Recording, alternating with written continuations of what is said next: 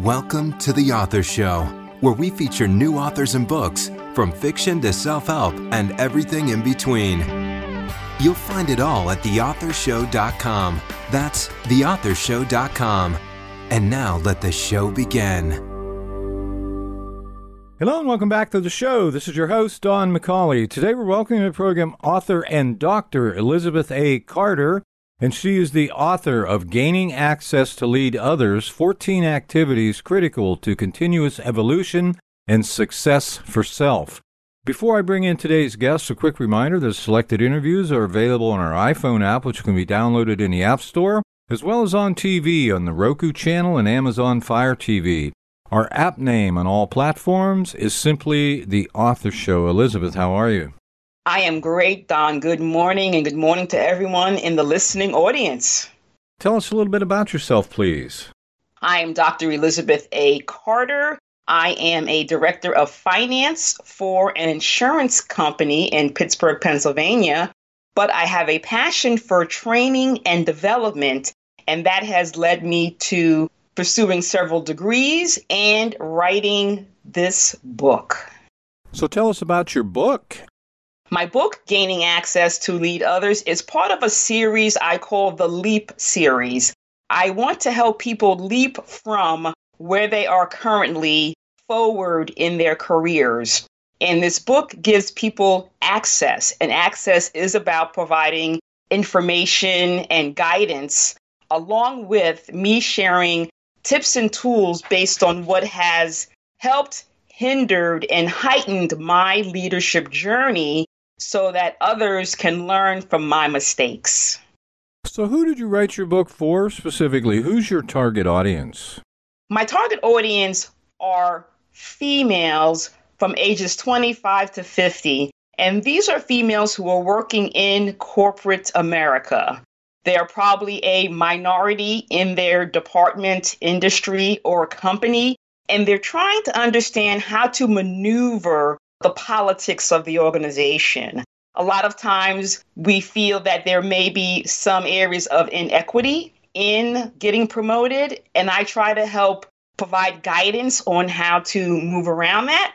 And those who are looking for that self-help type of guidance, this book is for them. Now, could you say there's any type of central message or perhaps underlying theme that you would say runs throughout your book? Yes. And when we think about leadership, which this book is, we sometimes think that leadership is about title and entitlement, but it's not. It's about action and reaction. And throughout the book, I share my stories that really allow people to learn how to react differently or better than what they may have done under normal circumstances, because the change in actions will really help propel us to where we want to be and enable us to be more successful. And these stories provide that guidance to the reader. So if you had to choose, what would you say is the single most important idea you're sharing in your book that's really going to add value to the reader's life? The most important part is for those who are really focused in on their careers and their journey. No matter how well you prepare, research, anticipate every single move, everything's not in your control. Unfortunately, sometimes the outcome is not in your favor. And it's really about allowing failure not to be final, but more of a foundation. And again, the tips and tools I provide allow people not to shut down when they are told no or feel defeated, but how to pick themselves up and be ready for the next opportunity, the next conversation, the next interaction that could have a better outcome. If you could compare your book with any book out there we might already be familiar with, which book would it be and why? I would say my book is a combination of Chicken Soup of the Soul meets John Maxwell. And what I mean by that is I share intimate, transparent stories about what has actually happened to me. And then at the end of each, I provide, similar to what John Maxwell does, who's the king of leadership, provide tips, tools, takeaways, and then ask the reader to reflect and create goals for themselves to be able to use. So why did you decide to write this book? When I thought about my journey and my corporate career, and as a Black woman working in finance, which is a predominantly male, white-oriented industry, I wanted to help other women who look like me be inspired and provide equity to those who may not have coaches, mentors, sponsors, allies to help them and guide them through situations. Because sometimes we feel like things are happening to us specifically that we may think are race related, but they're not. It's just really about the reaction. And we sometimes let that guide us in the wrong direction. So I wanted to help people steer in the right way and really understand how not to restrict ourselves in our careers. Tell us about one of the stories in the book. There's a story I share, and that goes back to what I mentioned earlier around trying to anticipate and research and really be more than 100% ready for a conversation, which did not go well for me. I speak about an opportunity I pursued in training and development, which is really my passion. My discipline is finance, but I found this passion for training and developing others. And I went for a role in the training organization, and I felt I was fully prepared, had great conversations, had wonderful recommendations, and I did not get the job. And I cried in the man's office as he told me I didn't get it. And I cried not because of the opportunity not being given to me, but because I thought I had done all the right things, and I was going to finally align my passion, purpose, and my position. But the lesson learned is that I have to not dwell on disappointment, and you shouldn't. And it's about picking yourself up, taking it as a blessing, and once again, preparing for the next opportunity. What can be done differently? How can one be more prepared for a more positive outcome the next time? So if you were like 20 years younger and were reading this book today, how would your life be different now? I think I'd be better at seeing clues and determining where I fit in.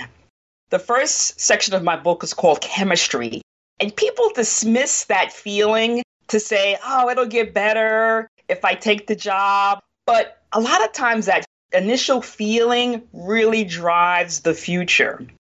And earlier in my career, I probably took on roles that were not the right fit for me personally or based on my own personal values. And I think I would be in a different place today, 20 years later, had I had access to information and tools like this 20 years ago. What's been your most rewarding experience since publishing your book? For me, I'm an introvert, and introverts are not great at self-promoting themselves.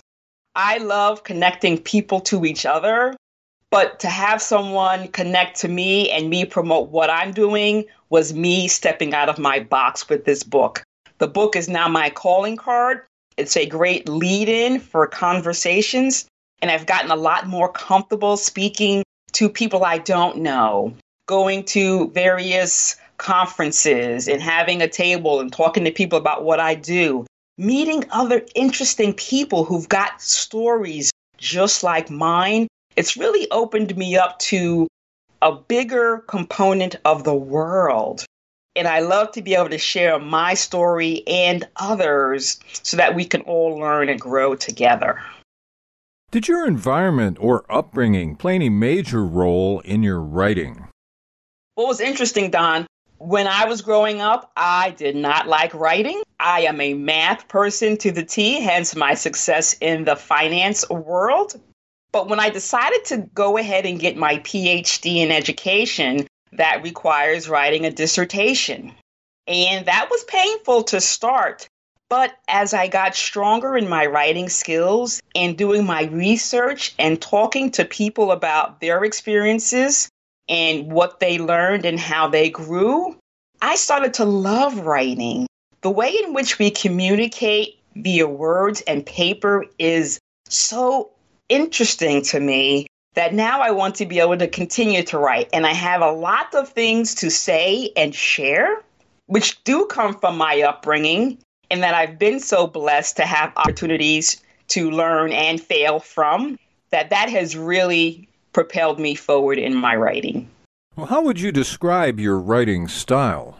My style, I would say, is narrative. Each section of my book starts with a quote, then I tell a personal story. I also love the use of acronyms and alliterations, and that really helps people think about how to remember the story and the important points. And it's a unique way to entertain and educate at the same time. So what part of your book would you say you personally like best? I personally like best the first section, which is about chemistry. When you read a book about leadership, they talk about confidence and communication. That's common. And another component people speak of are relationships.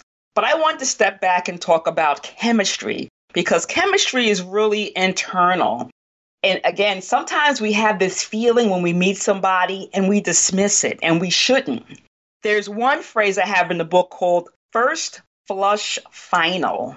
And what that speaks to is the fact that when you meet someone for the first time, they show you literally their hand. What you see is what you get. And you really can't change that.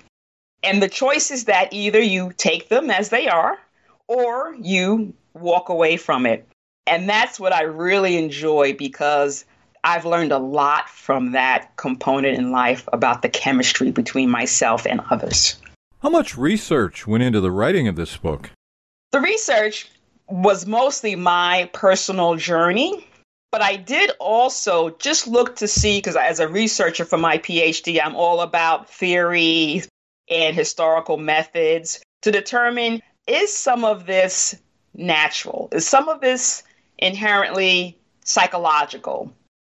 This way I can just validate for myself what I'm feeling is not just me, or somewhat is not unique to me. And again, make these stories relevant to others by sharing my personal story. So I did do some research around what's relevant to others based on what I've done and what may have been just me. Other than selling your book, of course, is there anything else you hope to accomplish with it? This book is the second book of what I'm calling my LEAP series. And because it is more of a teaching book, it's a story and teaching book, I want to be able to use this as training for workshops for organizations, also speaking engagements to talk about my stories, lessons learned, to have the audience be inspired and have some takeaways. And as always, meeting other authors where we can similarly do some joint efforts, do some other projects together. So really trying to expand my network along with continuing to drive my story out to those who need to hear my journey. In your opinion, who should buy your book? I think this book is great for, again, minority females, ages 25 and up, who are trying to maneuver their way through the workplace, whether they're even an individual contributor or a first-line leader. I also think that students who are getting ready to graduate would find this helpful. Many times I'm speaking at colleges and they all want to know, how can I get into a company and really make my mark quickly? How can I add impact and value quickly? And this book will allow them that information to really stand out amongst their peers as a new person in the organization. And the third group would be those groups in organizations that are looking to develop themselves, such as business resource groups, where they want to be able to have additional skills from someone who looks like them, has been through experiences that they may have been experiencing, to really learn and grow and prosper in their careers. Do you have a website? I do. My website is www.EAC, that is Edward Allen Cat, -appeal, that's 2 A's, 2 P's, EAL.com. Well, this has been just great. Our guest today has been Dr. Elizabeth A. Carter, and she is the author of Gaining Access to Lead Others. 14 activities critical to continuous evolution and success for self. Elizabeth, thanks very much for being with us today. Thank you so much. I appreciate being here. Thank you so much.